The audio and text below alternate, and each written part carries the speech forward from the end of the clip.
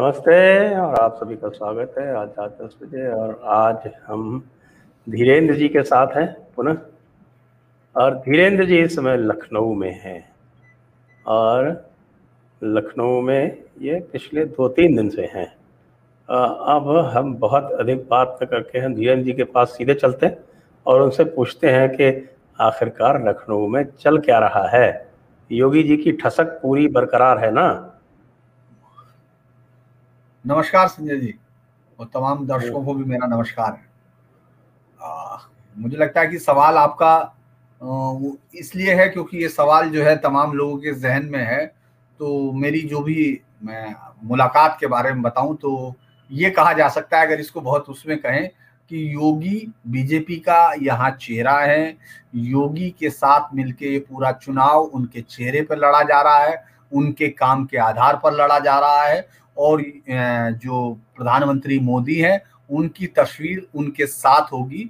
यानी दो लोगों का चेहरा आपको इस पूरे इलेक्शंस की अब की पूरी राजनीति और रणनीति उसी के इर्द गिर्द घूमती हुई दिखाई देगी। जो कुछ आपने सुना था वो मुझे लगता है कि कल दोपहर के साथ वो अब कहीं बह गया गोमती में, और अब तैयारियां चुनाव की हैं और उसमें कोई कमी नहीं दिख रही कि योगी उसमें चेहरा है। तो क्या हुआ कल दोपहर को? कल दोपहर को दरअसल हम लोगों को जो भी आपने सारी खबरें अक्सर आपने देखी होगी जो एक क्रिएट की जाती है, क्योंकि ज्यादातर लोगों को जब आप देखते हैं तो उनमें से शायद ही किसी का फोन बीजेपी के अंदर कोई बड़ा लीडर उठाता हो। मुझे शक है, मतलब आप वो तमाम लोगों को मैं माफी मांगते हुए कहूंगा क्योंकि वो भी जर्नलिस्ट है और मैं भी जर्नलिस्ट ही हूँ। तो वो उनका मुझे शक है कि कोई फोन उठाता होगा, लेकिन वो इस तरह वो बांचते हैं भविष्य की, जैसे बिल्कुल सही कर रहे हो। दरअसल कल हमको ये जरूर देखना चाहिए कि पॉलिटिकल चीजों में कि जिस तरह से मौर्य जी को, केशव प्रसाद मौर्य को लग रहा था कि उनकी मेहनत उनके उसके बाद अचानक योगी आए और उनको मुख्यमंत्री बनाया गया, तो वो सारी चीजें कहीं ना कहीं, क्योंकि बराबर में घर है, बहुत अरसे से उनके बीच में उस तरह की एक सामंजस्य जिसको कह सकते हैं, वो साथ में थे लेकिन जैसे तना सा रहने वाली आदत थी। कल जब योगी वहां पहुंचते हैं उसके बाद के जो आप देखेंगे कि उसके बाद संगठन में जब लोगों से बात की, अलग अलग लोगों से बात की, क्योंकि मेरा यही इस समय काम ही है, तो मैं जब लोगों से बातचीत कर रहा था तो जो दोनों खासतौर से जो मौर्य जी के साथ जो लोग थे जिनको लगता था, उनका सिर्फ एक बड़ा प्यारा लाइन था कि सब कुछ बह गया साहब, तैयारी है और वो कुछ भी अधूरा नहीं छोड़ेंगे। यानी कल का जो मिठाई खाने का प्रोग्राम था, जो योगी जी वहां पहुंचे हैं, वो तमाम चीजें, तो कई बार होता क्या है कि जब आप एक दूसरे से, मुझे याद आता है कि मैं चुप रहा तो गलतफहमियां और बढ़ी, उसने वो भी सुन लिया जो मैंने कहा नहीं। तो कई बार वो जो कहा नहीं जाता वो भी सुन लिया जाता है, वो तमाम चीजें उससे दूर होती हैं। क्योंकि चुनाव से पहले ये बहुत जरूरी था। आपने देखा होगा कुछ यूट्यूबर्स या कुछ इस तरह के लोग जो एक खास एजेंडे के साथ थे, उन्होंने मंत्रिमंडल बनवाया, उन्होंने किसी को गृह मंत्री बनवाया, उन्होंने किसी को चेहरा बनवाया, उन्होंने पूरा मुख्यमंत्री बदल दिया। तो ये सब चीजें मीडिया के गलियारों में घूमती हुई आम आदमी तक पहुंचती हैं। तो मुझे लगता है कि कल उस चर्चाओं को पार्टी के अंदर भी, क्योंकि हर पार्टी का लीडर जो होता है, जो जब मैं अगर आप जिला स्तर की बात करें तो उनमें से शायद ही कोई ये इंटरेक्ट कर पाता हो इतने सीनियर लीडर से कि आखिर चल क्या रहा है। तो वो किस पर निर्भर होता है? वो तमाम मीडिया की उन खबरों पर निर्भर होता है जिनमें आजकल मुझे लगता है ज्यादातर अचानक उठकर सुबह लिखने को तैयार हो जाते हैं, क्योंकि उनको किसी से बात करने की जरूरत नहीं होती, उनको इल्हाम हो जाता है कि हाँ हमको ऐसा हुआ होगा। तो मुझे लगता है कि उन तमाम चीजों को, अगर मैं कल की घटनाओं को गौर करता हूं, तो जो बेसिक चीज थी, जो ग्राउंड पर चीज दिखती थी, जो दूरी एक दिखती थी, जिसको मैं मानता हूं कि वो यकीनन थी, और ये बात कई लीडर, सीनियर लीडर्स ने कही, इसलिए मैं ये कह पा रहा हूं कि उन्होंने इस बात को माना। जनरली आप इस बात को नहीं मानते, मैं हॉर्सेस माउथ की बात कर रहा हूं। उन्होंने माना कि हाँ, केशव प्रसाद मौर्य जी को ये टीस कई बार उनके बयानों से झलकी कि जैसे उनका एक वो था और अचानक योगी जी आए और उन्होंने ले लिया। लेकिन कल के बाद का माहौल उनको लगता है कि बदला है, और उनके अंदर से ये चीज, चूंकि कई बार होता है आदमी अकेला रहता है और सोचता रहता है, अगर कोई आ जाता है तो उसको मान लिया जाता है कि कोई भी दोनों में से कोई भी पार्टी की हार नहीं चाहता है। कोई भी ये नहीं चाहता, केशव प्रसाद मौर्य भी ये जानते हैं कि उनकी ताकत पार्टी से ताकत आती है। तो मुझे लगता है कि कल, इसीलिए मैंने आपसे कहा कि कल की मिठाई बीजेपी को अच्छी लगी होगी, खासतौर से उन लोगों को जो इन दोनों के बीच में ये चाहते थे कि ये बर्फ जो है पिघल जानी चाहिए। तो मैं उसको लखनऊ के हिसाब से कह सकता हूँ कि ये कल का बड़ा डेवलपमेंट था। हम लोग उसको, चूंकि आज कश्मीर वाला मसला बड़ा रहा तमाम नेशनल चैनल पे, तो उसको उस तरह गौर नहीं कर पाए, लेकिन मुझे लगता है लखनऊ के लिहाज से कल की वो मीटिंग बड़ी मीटिंग थी। जी हाँ, मैंने सुना कि उसमें दत्तात्रेय जी भी थे और साथ में BL संतोष जी भी थे और योगी जी भी थे और केशव प्रसाद जी के घर पर हुई वो जिसको कह सकते हैं कि वार्ता तो क्या कहें, वो एक मिलन समारोह या मिलन जिसको कह समारोह था, सकते वार्ता हैं तो चूंकि जो रहते थे वो। जी जी जी हाँ, जी हाँ। तो एक वो मिलन समारोह जो हुआ उनके घर पर, उससे एक काफ़ी कुछ दूरियां नज़दीकियों में बदल गई दिखती हैं। कम से कम जो दिखता है वो तो ऐसा ही है, मन की तो कौन जानता है। जी। तो एक तो ये बड़ा डेवलपमेंट है, एक बड़ी बात है लखनऊ में हुई।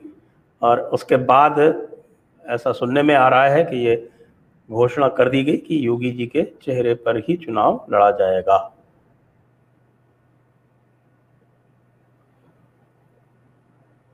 जी जी बिल्कुल। जी मुझे लगता है कि ये बात अब बिल्कुल साफ हो गई है, क्योंकि अगर कोई आपने पूरे बयानों को गौर किया हो, क्योंकि जो बाकी सबके बयान हैं या जो तमाम खबरें रही हैं, उनमें कोई भी उसको, अगर मैं कहूं कि आधार के तौर पर किसी को लेने का आधार नहीं था कि वो आखिर क्यों उस खबर के पीछे। सपोज कीजिए कि हम लोगों ने कहा कि फला गृह मंत्री उनसे मांगा जा रहा है, गृह मंत्रालय मांगा जा रहा है, ये मांगा जा रहा है, तो उसमें आपके पास कोई बयान का आधार होना चाहिए था। उस तरह की जो बेसिक जो फाउंडेशन होती है जर्नलिज्म की, उसकी एकदम अनदेखी थी। लेकिन ये एक ऐसी ग्राउंड थी जिसमें हमने बयान सुना था, जिसमें खुद केशव प्रसाद मौर्य ने पूरा बयान दिया था, जिसमें उन्होंने कहा था कि ये पार्टी का नेतृत्व तय करेगा। यानी आपको मालूम होगा कि पार्टी का चेहरा क्या होगा, ये सब पर उन्होंने बाकायदा बयान दिया था, हम सब लोगों ने सुना था। तो वो एक आधार था जिस पर कि हाँ, ये एक समस्या हो सकती है बीजेपी के दो बड़े नेताओं के बीच में, इस तरह की बात हो सकती है। खासतौर से अगर हम एक समीकरण को, जातीय समीकरण को देखते हैं, उसमें केशव प्रसाद मौर्य और योगी जी एक बहुत कंप्लीट कॉम्बिनेशन शो करते हैं। दिनेश शर्मा उसमें तीसरा कोण बनते हैं। तो एक पूरा जो एक वो बनता है, ट्रायंगल बनता है, वो बहुत इंपॉर्टेंट है, खासतौर से यूपी के राजनीतिक समीकरणों के माध्यम से, जिसको बीजेपी ने बहुत लंबे अरसे तक एक सामाजिक जो सोशल इंजीनियरिंग का नाम दिया था। और इस फेज में राजनाथ सिंह जी के बाद आने वाली सत्ता को जो हासिल किया था, उसमें एक बड़ा इंपॉर्टेंट वो था। तो मुझे लगता है कि अब जब केशव प्रसाद मौर्य इस बात को मान चुके हैं, तो बहुत जल्दी हम आपको ये इस तरह का बयान भी आपको देखने को मिलेगा, जिसमें वो ये कहेंगे कि वो सर्वमान्य नेता है, लिहाजा उनके ही कामकाज के आधार पर हम चुनाव में जा रहे हैं, लिहाजा उनका चेहरा होना चाहिए। ये जल्द ही हम इस तरह के बयान देखेंगे, तो ये इस बात की तरफ इशारा करता है कि उनको ये बात है कि लड़ाई में, खासतौर से इस लड़ाई को अगर हम लोग बात कर रहा हूं मैं आपसे, तो आज जितने भी लोगों से बात की, उनमें से ज्यादातर लोगों के जहन में ये बिल्कुल क्लैरिटी थी कि 22 का चुनाव 24 के चुनाव की पूर्व तैयारी है, और उसी को इसी अंदाज से यहाँ लड़ा जाएगा। अगर आपको मैं पार्टी की तैयारियां बताएं, तो वो लोग अभी तक उन्होंने कई मीटिंग्स इस तरह की कर ली हैं। उनके पास अब, चूंकि जिला पंचायत का चुनाव उनके लिए बहुत अहम है, जिसकी लिस्ट जारी होनी है, अपने कैंडिडेट्स की लिस्ट जारी होनी है, उस पर सारों का ध्यान लगा हुआ है। लेकिन इसके साथ साथ वो ये भी समझ रहे हैं कि अब उनको ग्राउंड पर जाने का समय है। जो गुस्सा या जो तनाव अचानक बीच में आता हुआ उन लोगों को दिखा था कोरोना के बीच में, उस सबसे उलट अब तमाम लोग वो अपने कार्यकर्ताओं के घर जा रहे हैं, जो जिन लोगों की जान गई है उनके घर जा रहे हैं, और जमीनी चीजों पर बात करना चाहते हैं। मैंने देखा कि बहुत बड़े उनके लीडर से जो यहाँ प्रदेश स्तर के जैसे, वो बाकायदा कुछ इंटेलेक्चुअल्स और उन तमाम के साथ भी मीटिंगों की बात कर रहे थे। तो मैंने देखा कि लगा कि ओवरऑल ये अब एक्टिव हो गई है, इस पार्टी मोड में आ गई है, क्योंकि आप देख रहे होंगे इस तरह की खबरें भी आ रही हैं कि बहुत सारे लोगों का विश्लेषण, उनके काम का, खासतौर से विधायकों के काम का, उन तमाम लोगों के काम का एनालिसिस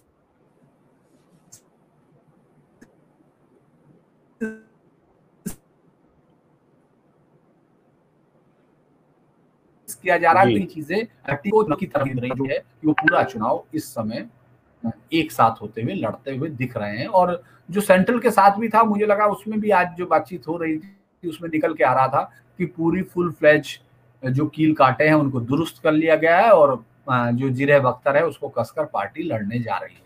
ये हमको लगता है आज की बातों से। चलिए, ये तो बहुत शुभ समाचार है, क्योंकि जिस तरह की चर्चाएं आ रही थी और उस चर्चा में बिल्कुल कुछ न कुछ तो था, क्योंकि बगैर बिल्कुल आग के कहीं धुआं नहीं लगता।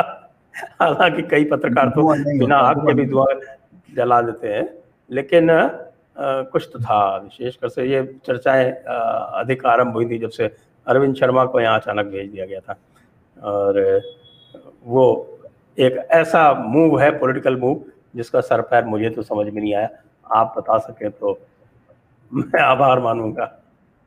देखिए, उनका आने का मूव जो है वाकई यहाँ के हिसाब से, अगर हम लोग जब जमीनी राजनीति की बात करते हैं और उत्तर प्रदेश में जब आपके पास इस तरह के लीडर्स मौजूद हों, भले ही आप योगी आदित्यनाथ जी को ये ना माने कि वो बीजेपी का या संघ का जो मूल काडर है उससे हो, लेकिन केशव प्रसाद मौर्य हैं, इनके पास और कई लीडर्स हैं, उनके बीच में आप अचानक एक लंबे समय तक राज्य की नौकरशाही में भी नहीं थे, वो राज्य के बाहर थे और तमाम चीजों के बाद आने के बाद मुझे लगता है इस तरह की चीज आती है।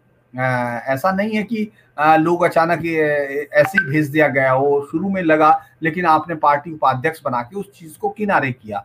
बातचीत जरूर हुई है और मुझे लगता है कि इस पर आज हम लोग बातचीत करते वक्त मैंने ये पूछने की कोशिश की कि आखिर ऐसा क्या है कि आपकी पार्टी का जो ये संकट शुरू हुआ ये बाहर से नहीं हुआ, यानी आपने किसी विपक्षी नेता की वजह से आपकी पार्टी के अंदर की अचानक शुरुआत नहीं हुई। अचानक कुछ लोग चिट्ठी लिखते हैं, अचानक वहां पहुंचते हैं और वो सब खबरें बाहर निकलनी शुरू हो जाती हैं। यानी पूरा जो मूवमेंट था इसमें, जो बीजेपी जिसमें एकदम कह सकते हैं कि एक असमंजस की स्थिति में जिसमें आई, उनका खासतौर से उनका कोर वोटर जिस असमंजस की स्थिति में आया, वो इंटरनल स्ट्राइक शुरू हुई थी, वो बाहर की नहीं थी।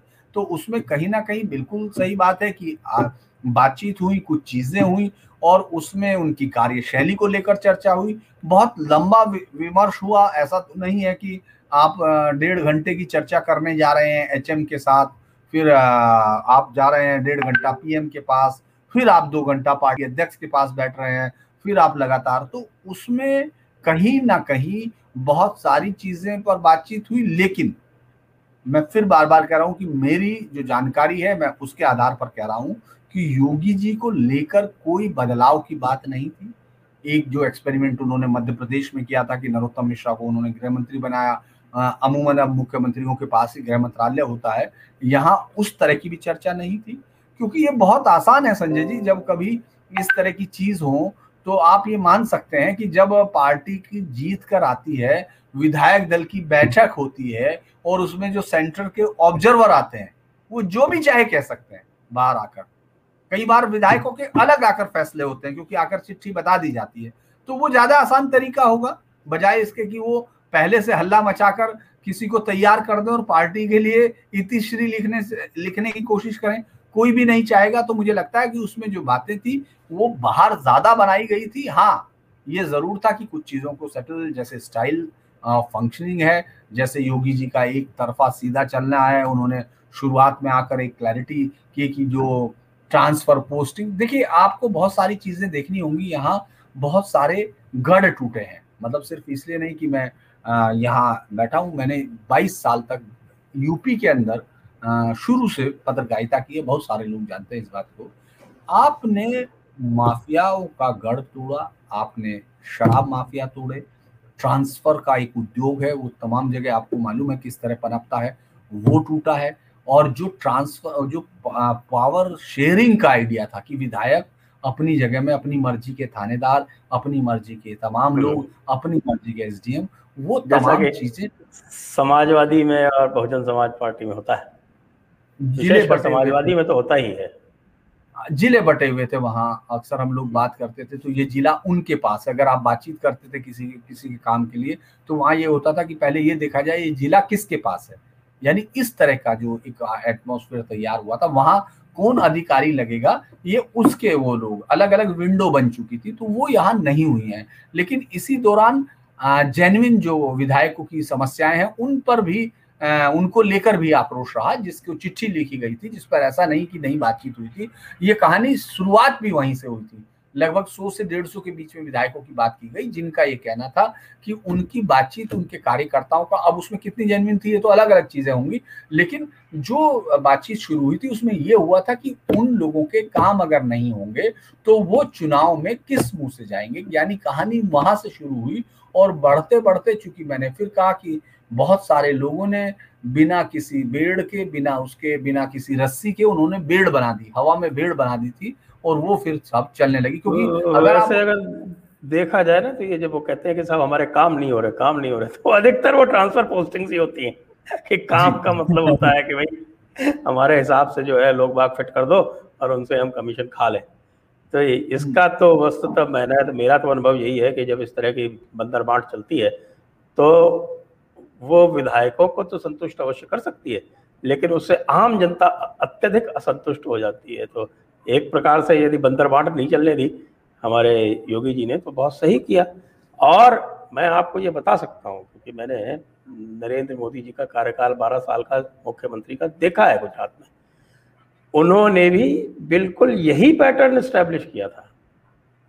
तो यदि उन्होंने यह पैटर्न गुजरात में एस्टैब्लिश किया था जहां किसी भी प्रकार की बंदरबांट नहीं हो सकती थी ट्रांसफर पोस्टिंग में, तो यदि योगी जी भी वही कर रहे हैं तो मेरे हिसाब से तो नरेंद्र मोदी जी को भी उससे प्रसन्न होना चाहिए और उनको शाबाशी दी जानी चाहिए इस बात के लिए। बाकी और किस प्रकार के काम होते हैं, खैर बाकी तो होते हैं, लेकिन अधिकतर विधायक मुझको उसमें रुचि लेते दिखे नहीं मेरे कार्यकाल में, तो कम से कम 35 वर्ष मैंने भी गुजारे हैं। अधिकतर की रुचि जो है वही जो जिसको बोलते हैं ना आपके एक्स्ट्रा करिकुलर एक्टिविटीज में होती है। एक्स्ट्रा करिकुलर, जी। मैं आपको बता रहा था कि मैं बता रहा था कि आपको अलग अलग यहाँ बहुत अरसे से, लगभग 15-20 सालों का एक हम लोगों ने यहाँ, आपने देखा होगा शराब माफिया के तौर पर जिस तरह से वो बन गए थे कि बहुत सारे नाम आपको याद होंगे, पुंडरी चड्ढा और वो तमाम लोग, इस तरह के लोगों को जिस तरह से एक एकाधिकार दे दिया गया था पूरे लंबे समय से, वो टूटा है। हर साल है, ऑनलाइन है, आप भर सकते हैं, उसका पूरी क्लैरिटी के साथ आप उसको ऑनलाइन जाकर देख सकते हैं। बहुत सारी चीजें इस तरह की गई, तो उन सब के चलते बहुत सारे लोगों को परेशानी हुई, क्योंकि बहुत सारे जीत के आते हैं तो वो ये सोचते हैं कि जितना लगाया है उतना वसूलना है, ये सब करना है, उनको भी दिक्कतें हुई। मतलब कुछ ऐसे में ऐसा भी होता है कि ब्यूरोक्रेसी को भी कई बार कुछ छूट मिल जाती है, कई बार जेन्युइन समस्याएं भी रुक जाती हैं, वो इसका इस्तेमाल कर लेते। तो उनको लेकर जब चिट्ठी लिखी गई तो उसके बाद मीटिंगों का दौर शुरू हुआ, और उसमें किस तरह से उन विधायकों की, अगर आप पहले उस पर गौर करेंगे तो शुरुआत में यही खबरें आनी शुरू हुई कि किस तरह से विधायकों के और मुख्यमंत्री कार्यालय के और उनके बीच में समन्वय स्थापित किया जाएगा, यानी सामंजस्य बनाया जाएगा। यहां से शुरू होती हुई कहानियों को अचानक मैंने देखना शुरू किया कि बदले जा सकते हैं, वहां राज्यपाल के यहाँ पहुंच गए और अगले अगले 48 घंटे में मंत्रिमंडल विस्तार हो सकता है और पूरा इन लोगों को शामिल किया जा सकता है, इतने पद खाली हैं, इन लोगों के चेहरे हैं। तो वो तमाम खबरें वहां से बाकी तमाम लोगों ने पकड़ ली, यानी कहानी शुरू हुई कहीं से थी, ए से, और बी पर पूरी स्क्रिप्ट लिख दी गई। तो उस तरह का माहौल मुझे लगा, और चूंकि मैं फिर आपको कह रहा हूं कि बहुत ही कम लोगों का जिस तरह से एक्सेस होता है उस तरह का एक्सेस अब नहीं है कि वो, मैं बहुत सारे पत्रकारों के नाम मैं गिना सकता हूं कि किस तरह से वो वहां बैठ के उनके ऑफिस से ये तय हो जाता था कि किस अफसर को किसको कहाँ भेजा जाना है। तो वो अब यहाँ नहीं है, ये काम यहाँ नहीं हो पा रहा है।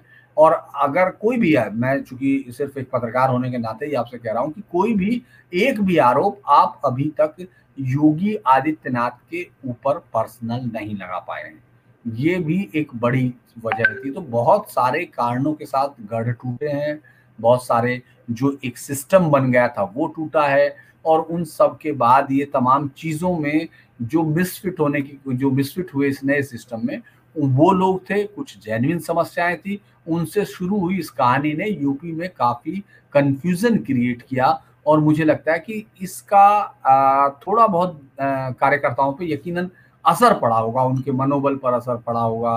फिर इन सब चीजों को जिस तरह से लेकर हैंडल किया गया, मुझे लगता है कि वो भी हैंडलिंग एक स्ट्रेटजी वाइज बहुत बेहतर हैंडलिंग नहीं कह सकते हम लोग। मतलब ये मैं कह सकता हूँ उस जो चल रहा संकट था बीजेपी के अंदरूनी, उसका कारण भी है। जी, और जो थोड़ी बहुत और असंतोष के स्वर उभर रहे थे, जैसे हमने संजय निषाद के बारे में सुना कि संजय निषाद जी जो हैं उन्होंने अचानक अपनी जो मांगे हैं वो बहुत फैला के मांगनी शुरू कर दी है, और साथ में अनुप्रिया पटेल का भी मामला है, इनके बारे में क्या चल रहा है? देखिए, अगर आप बीजेपी की हालत देखें या किसी भी पार्टी की हालत देखें, इस वक्त जो सामाजिक समीकरणों के आधार पर चुनाव लड़े गए, उसमें आपको गौर करना होगा कि कई छोटी छोटी पार्टियों को इकट्ठा किया गया। जब 2017 के इलेक्शंस हुए तो कई सारी छोटी छोटी पार्टियों को बीजेपी के साथ उन तमाम जगह पर इकट्ठा किया गया जहां लगभग थ्रेश होल्ड पर थी, बीजेपी वहां पहुंच जाती थी लेकिन दहलीज पार नहीं कर रही थी। यानी जीत की दहलीज पार करने के लिए 4%, 5%, उस तरह की कई सारी पार्टीज को जोड़ा गया। आपने देखा होगा किस तरह से राजभर को और इसके बाद अनुप्रिया पटेल और उनके, लेकिन उन पार्टियों ने चूंकि इस वक्त जो मैंने आपको कहा कि जिस तरह से हैंडलिंग हुई है, उसके बाद उन्होंने अपना प्रेशर बढ़ा दिया। ये प्रेशर चुनाव में बड़ी हिस्सेदारी का प्रेशर है। अगर आपने देखा होगा, उन्होंने कहा कि वैसे तो हम उप मुख्यमंत्री चाहते, लेकिन हमको मंत्रिमंडल में भी हिस्सा दिया जाएगा तो भी हो जाएगा, एमएलसी होगा। ये संजय निषाद जी का था। उसके बाद अनुप्रिया पटेल अपनी माता जी के लिए एमएलसी की सीट मांग रही है, एक मंत्रालय भी मांग रही हैं जो उनके पति के लिए होगा। तो ये रीजनल पार्टियों का अक्सर हम लोग देखते हैं कि जो प्रेशर टैक्टिस होती है वो खासतौर से चुनाव के वक्त वो ज्यादा सीट हासिल करने के लिए होती है, क्योंकि उनको मालूम है कि जितने हिस्से में वो लड़ सकते हैं, जीत सकते हैं, वो तो सीट उनको पहले से ही बार्गेन में मिल गई होती है जो चुनाव के वक्त होती है। क्योंकि सत्तारूढ़ पार्टी भी ये चाहती है कि वो जीत के आए, लेकिन ऐसी सीटों पर जिस पर बीजेपी का वोट बैंक बहुत ज्यादा है और उनको थोड़े से प्रयास से अगर जीत हासिल करती है तो उन सीटों पर भी दांव लगाते हैं। तो वो प्रेशर टैक्टिक्स हम लोग अक्सर देखते हैं, चुनाव से पहले देखते हैं। तो इसको उसी रूप में देखा जाना चाहिए, क्योंकि इस वक्त समाजवादी पार्टी बाहें खोले खड़ी है और उसने कहा है कि वो किसी का भी स्वागत करेगी। अगर आप देखेंगे तो उनके यहाँ एक प्रोग्राम चलाया भी जाना है, और मैं आपको बता दूं, शायद हम लोग 20-25 दिन या 1-2 महीनों बाद उस पर भी चर्चा करेंगे कि कितने विधायक यहाँ से टूट के आए हैं, कितने लोग विधायक। अब इस तरह की चर्चा आपको लखनऊ में मिल जाएगी कि फला बस टिकट की बात कर रहे हैं, उनका टिकट फाइनल हो जाए तो वो यहाँ छोड़ के पार्टी में आ जाएंगे, यहाँ अखिलेश जी के साथ खड़े हो जाएंगे। तो ये तमाम चीजें मुझे लगता है कि वो जब आपके पास ऑप्शन होता है तो आप ज्यादा बेहतर बार्गेनिंग करने की स्थिति में होते हैं। वो कोशिश कर रहे हैं इस वक्त, चूंकि पार्टी के अंदर की जिस तरह से टूटन दिखाई दे रही थी या जिस तरह से उसकी हैंडलिंग की जा रही थी, उससे उनको ये मौका ज्यादा मिला, क्योंकि उनको लगता है कि ये कमजोर है इस वक्त और या हम अपनी बातों पर मांग कर सकते हैं, नहीं तो हम वहां चले जाएंगे। तो ये एक हिस्सा ज्यादा रहा है। मुझे लगता है कि वो जमीनी हकीकत से थोड़ा अलग है। जैसे उन्होंने कहा कि हम 60-70 सीटों पर फैसला करते हैं, हम इतनी सीटों पर है। अगर इस तमाम जातियों को इतनी सीटों पर देख लेंगे तो यूपी में ये 403 सीटों से मुझे लगता है 4300 सीट होंगी, तब वो तमाम जातियों को है उस पर मुझे लगता है होगा। जी। तो अब आप हमें आपकी जो जो राजनीतिक विश्लेषण है जो आप देख रहे हैं, क्योंकि यूपी का चुनावी चक्कर, आज का जो टाइटल है यूपी का चुनावी चक्कर है, तो यूपी के चुनावी चक्कर के संदर्भ में हमने ये जो तरह तरह के जो और कार्यक्रम हो रहे थे उनके बारे में तो चर्चा कर दी, लेकिन यूपी का चुनावी गणित क्या कह रहा है ये तो बताइए आप। और मुझे लगता है इसको अलग अलग क्षेत्रों के हिसाब से देखना पड़ेगा संभवतः।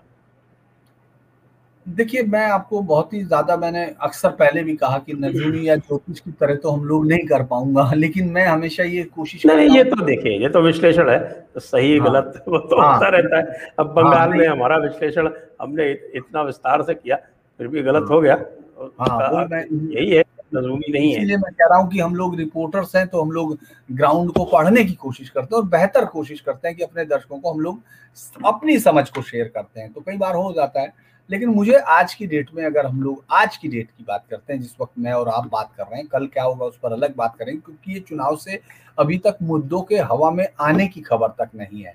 अभी तक हम लोगों ने ये भी देखा नहीं है कि वो मुद्दे क्या होंगे जिन पर ये पूरा चुनाव लड़ा जाएगा। इसीलिए आप देखेंगे कि अलग अलग पार्टियां अलग अलग एक्सपेरिमेंट के तौर पर अलग अलग मुद्दे हवा में उछाल रही है, सिक्के की तरह उछाल रही हैं, और अगर उनको लगता है कि इस पर हेड आता है तो वो उसको लेकर आगे जाएंगी। लेकिन आज की डेट में आपके पास, अगर मैं तमाम पार्टियों के बीच में बात करूं, तो लोकप्रियता के मामले में अगर हम लोग इंडिविजुअल जो इस समय यूपी में चुनाव लड़ रहे हैं, उसमें आपको योगी तमाम लोगों से कहीं आगे दिखते हैं। क्योंकि जो बहन मायावती हैं, उनका एक अपना वोट बैंक है, बहुत सॉलिड वोट बैंक है, और उनके बीच में उनकी पकड़ बहुत ज्यादा है। लेकिन वो जो कॉमन उसको अकेले दम पर वहां नहीं है। अखिलेश है जो बीजेपी के खिलाफ है, जो बीजेपी के खिलाफ है और जो बसपा में नहीं जा रहा, उसके लिए उनका चेहरा है। यानी वहां भी एक कैटेगराइजेशन है। योगी की अपील अक्रॉस कास्ट लाइन है, उनकी दिक्कत सिर्फ माइनॉरिटीज है जिनको वो लोग मान के नहीं चलते हैं।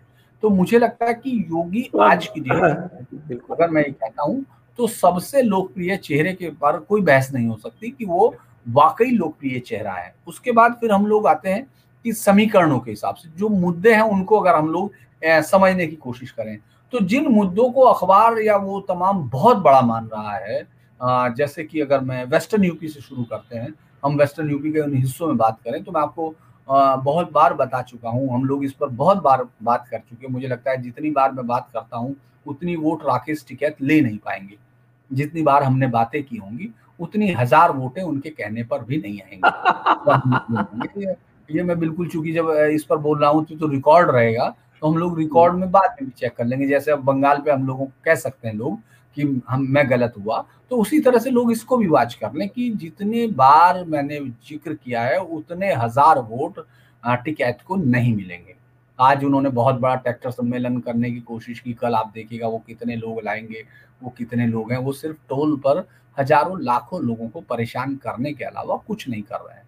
जो लोग अपने घर 3-3 घंटे की देरी से जा रहे हैं, उसके अलावा कुछ नहीं कर रहे हैं। टोल पर अगर आप जाते हैं तो आप देखेंगे बीच की एक लाइन उन्होंने, जिसमें 6-7 लड़के अपना लेटे हुए, उन्होंने टोपी लगा ली है, और उनके साथ आप देखेंगे हर जगह एक गाड़ी पुलिस है, मतलब पूरा वो जो वैन होती है पूरी वो है भरी हुई, उसके बाद एक जिप्सी खड़ी होती है, और उसके बाद वो लोग, और वो बीच की लाइन पूरी बंद हो जाती है। यानी मैं इसका खुद भुगतभोगी हूँ, अपने घर जाने के लिए मुझे 35-35, 40-40 मिनट टोल पर खड़ा होना पड़ता है।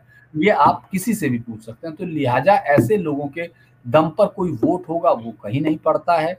वहां इन तमाम चीजों का फर्क पड़ेगा। आप अभी, हम लोग जिस मुद्दे पर, मतलब मुझे लगता है कि हम लोगों ने बातचीत शुरू की थी, जो धर्मांतरण का मुद्दा था, वो यहाँ काफी चीजें उधर वेस्टर्न यूपी में असर करता है। अभी भी मुकदमे चल रहे हैं, वो सारी चीजें मायने रखती हैं। और जो किसान इशू है, जिसको किसान इशू कहा जा रहा, वो जाट इशू में तब्दील हो गया। तो यानी वहां बहुत ज्यादा जो समीकरण है उनमें कुछ चेंज आप नहीं देख पा रहे हैं। हाँ, माइनॉरिटी जरूर बीजेपी को उस पर जाएगी, समाजवादी पार्टी पर जाएगी। समाजवादी पार्टी के साथ अगर जाट समुदाय के कुछ लोग जुड़ते हैं, चूंकि बीजेपी वहां किसी भी स्थिति में 30 से 40% उनका वोट शेयर हासिल करती है। बाकी में समाजवादी पार्टी अभी तक पेनिट्रेट नहीं कर पाई है, और बसपा के साथ अगर पैक्ट नहीं होता तो वेस्टर्न यूपी में आप बिल्कुल दोहराते हुए देखेंगे।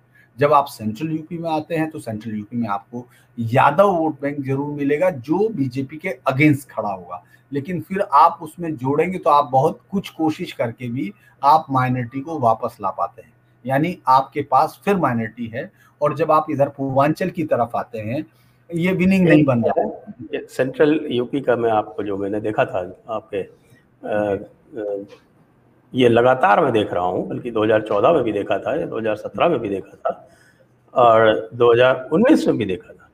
और वो ये देखा गया था कि यादव जो थे, वो जहां यादव कैंडिडेट नहीं था समाजवादी पार्टी का, वहां वो भाजपा की तरफ बढ़ रहे थे और उन्होंने अपनी सहयोगी पार्टी कांग्रेस में तो वोट ट्रांसफर किए ही नहीं। इसका सबसे अभूतपूर्व उदाहरण जो है वो तिलहर से जितिन प्रसाद की जो हार हुई थी, और वहां पर जो उनका कॉम्बिनेशन था वो अनबीटेबल था। यानी कि 2.5 लाख की वोटर संख्या में से मुसलमान, ब्राह्मण और यादव मिला के 1.5 लाख से ऊपर थे, और फिर भी वो हार गए। और उसका कारण ये था कि यादवों ने बिल्कुल उनको वोट नहीं दी। सब बीजेपी में गए, बीजेपी में कुर्मी खड़ा था, उसको वोट दे दी। तो ये जो यादवों में भी जो एक परिवर्तन कुछ कुछ इस प्रकार का देखने को मिला है, वो जैसे संभल की सीट जीती थी बीजेपी 2014 में, आपको ध्यान हो, संभल की सीट जो 65% मुस्लिम है जहाँ पर, और वो बीजेपी जीत गई थी, 5,000 वोट से ही जीती थी। लेकिन वो इसलिए जीती थी कि यादवों ने, वो आपके थे ना कौन से, वो बाहुबली यादव, उनको वोट नहीं देके बीजेपी को वोट दे दिए थे सारे डीपी को। देखिए, मुझे लगता है कि हम लोग इसलिए बात कर रहे थे इसमें क्योंकि अभी दोबारा से उनको अपने आप का उभार दिखाई दे रहा है। और इस बार का जो फिर टिकट में होगा, आप देखेंगे थोड़ी देर बाद कि मुलायम सिंह यादव कहेंगे कि वो आखिरी इस तरह से वोट मांग रहे हैं। तमाम चीज़ों की बहुत अपील उनकी सेंट्रल में करती है काम। और अगर हम लोग माइनॉरिटी जोड़ देते हैं तो फिर आपको विनिंग कॉम्बिनेशन बनाने के लिए यहाँ शाक्य हैं, तमाम आपने देखा होगा बहुत ज्यादा शाक्य वोटर्स हैं, वो तमाम वो लोग उनके साथ इंटरेक्ट नहीं करते, मतलब उनके साथ कॉम्बिनेशन में वोट नहीं करते हैं बहुत बार।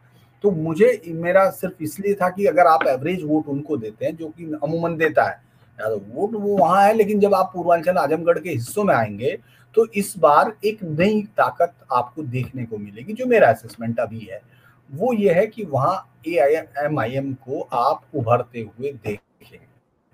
वहां जो वोटर्स है, जो खासतौर से मदरसे हैं, अपने मुबारकपुर का मदरसा और तमाम बड़े मदरसे हैं, जो वहां इस बार हुए दिखेंगे। ये एक नया प्रयोग हमको होता हुआ अभी दिख रहा है। अभी हालांकि आपने देखा होगा, एक बार याद होगा आपको, पीस पार्टी ने काफी वोट हासिल किए थे। आपको याद होगा उलेमा काउंसिल को भी 50,000 वोट मिले थे। तो ये एक वहां उनको लगता है कि अब वो इस पोजीशन में आ रहे हैं, जो अमूमन होता है वोट बैंक के लिए ये तैयारी होती है।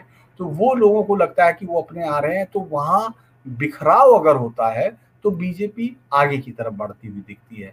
और बाकी तमाम हिस्सों में अगर आप रुहेल चले जाएंगे, वहां चले जाएंगे, तो वो पुराने समीकरण दोहराए जा रहे हैं, क्योंकि आपको माइनॉरिटी वोट एक तरफा मिलता है तो आपको अपने आप को प्लस करने के लिए 2-3 जो ओबीसी कास्ट है उनका कॉम्बिनेशन चाहिए, या फिर पूरा एक मुश्त किसी सवर्ण कास्ट का एक तरफा वोट चाहिए, जो अभी बिठता हुआ मुझे नहीं लगा कि आज के मुद्दों में वो कहीं उस तरफ जाता हुआ दिख रहा है।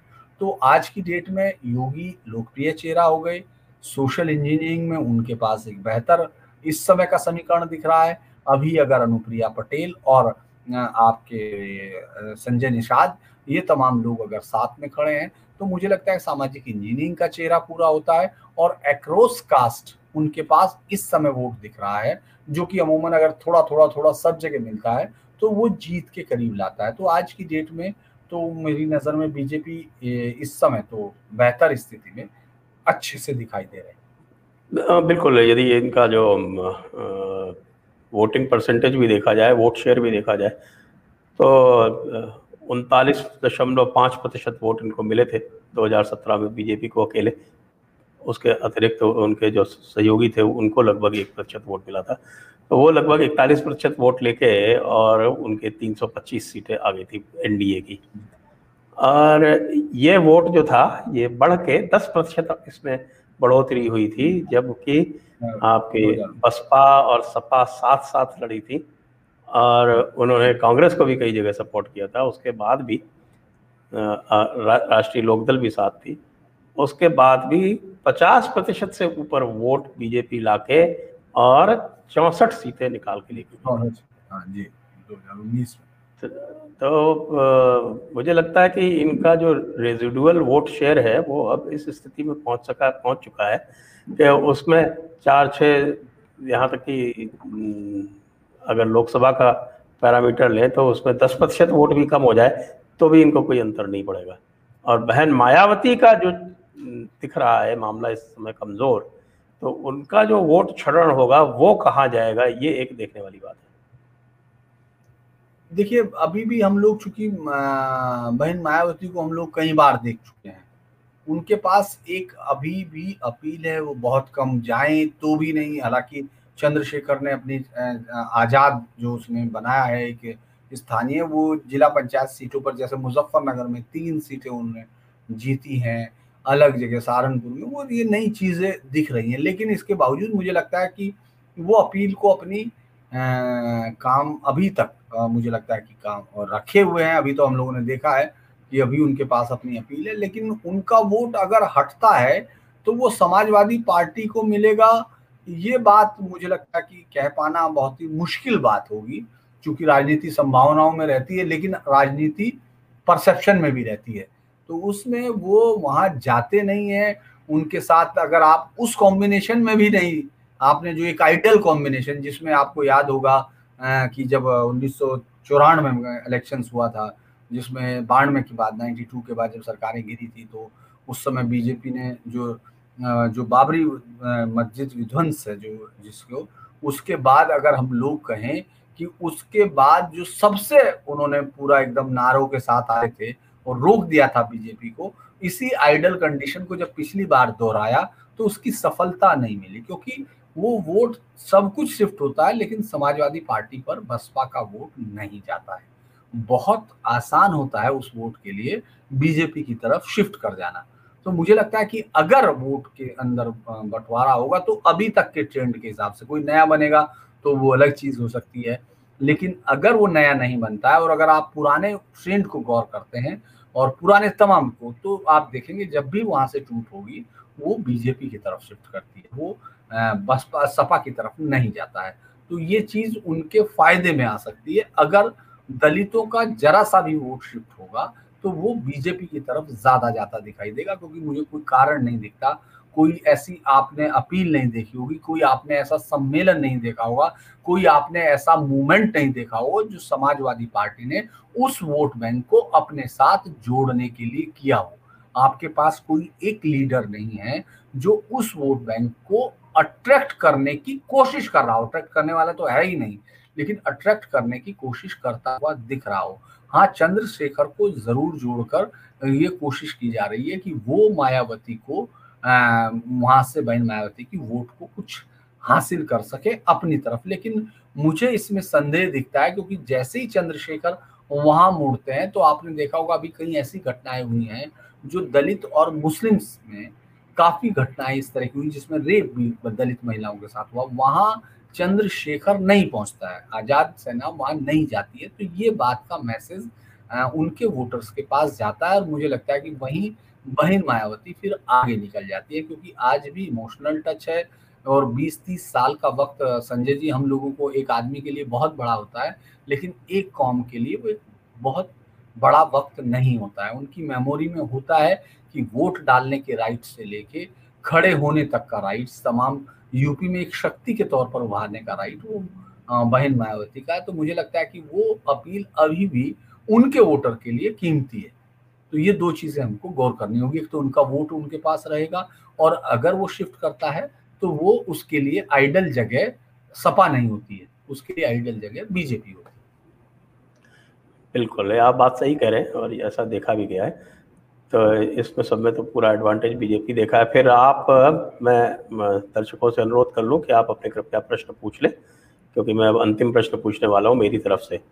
तो आप अपने प्रश्न पूछना आरंभ कर सकते हैं, और साथ ही आप कृपया जो भी आप इसको वीडियो को कृपया शेयर कर लें, लाइक कर लें, चैनल को अवश्य सब्सक्राइब कर लें जो भी लोग देख रहे हैं, बेल आइकॉन दबा लें साथ में, और जो कुछ भी आप हमारे लिए पत्रम पुष्पम के माध्यम से कर सकते हैं उसका हमारा अनुरोध रहेगा।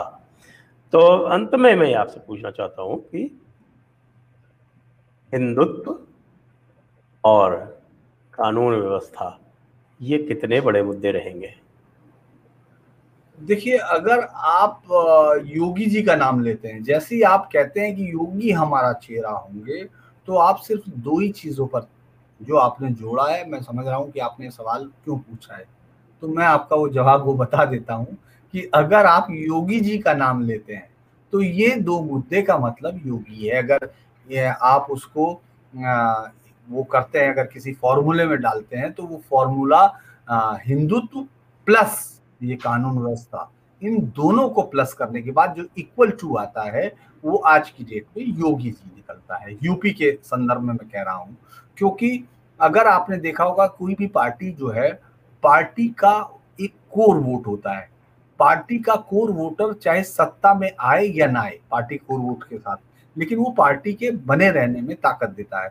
स्विंग वोटर होता है जो आपकी पार्टी को सत्ता में लाता है, क्योंकि core voter plus swing voter ये आपको सत्ता में ले आते हैं या सत्ता से दूर रखते। लेकिन जो कोर वोटर है बीजेपी का, वो हिंदुत्व के मुद्दे पर है, और हिंदुत्व का मुद्दा एक पोस्टर बॉय की तरह योगी जी के चेहरे के साथ इस समय लगा हुआ है। कानून व्यवस्था की बात यह है कि अगर आप एंटी सीए प्रोटेस्ट पर दिल्ली में देखते हैं, जहां की उस समय जहां कानून व्यवस्था केंद्रीय मंत्रालय के होम मिनिस्ट्री के पास है, और अगर आप उसको यूपी में देखते हैं या आप देश के कई हिस्सों में देखते हैं, चूंकि मैं आपको बताना मतलब मुझे लगता है दर्शकों के साथ शेयर करना बहुत उपयुक्त रहेगा कि उनको ये देखना चाहिए कि क्या कभी उन्होंने ढोल पर बजते हुए मुख्तार अंसारी की संपत्ति को नीलाम किया जा रहा है, अतीक अहमद की संपत्ति को ढोल बजाकर बाकायदा पुलिस वाला बोलकर कह रहा है कि फला अपराधी की संपत्ति को नीलाम किया जा रहा है,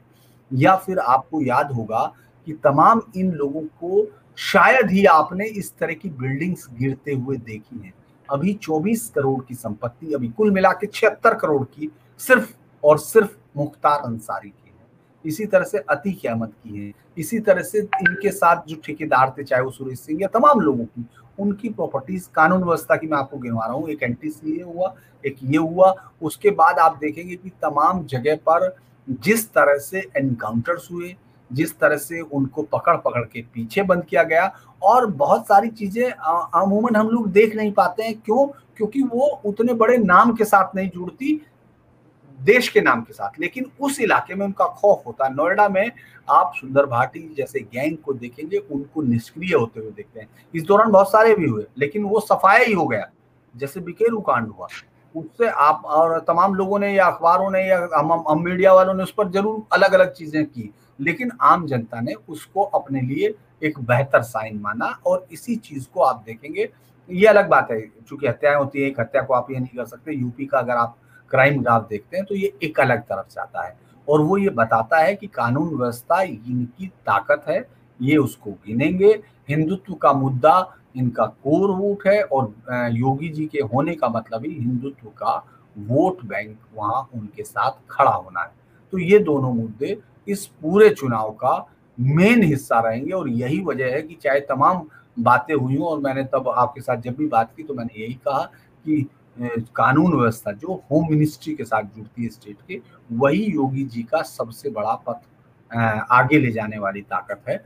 तो इसीलिए ये चीज मुझे लगता है कि उनके चुनाव में रहेगी। और आपने देखा होगा दंगे नहीं है, तमाम रोमियो स्क्वाड अगर बना था तो वो है, आपने देखा होगा धर्मांतरण जो लव जिहाद के कानून, हालांकि रिलीजियस उसमें है, वो तमाम चीजों पर जो काम हुआ है उससे उनका कोर वोटर तो गदगद है।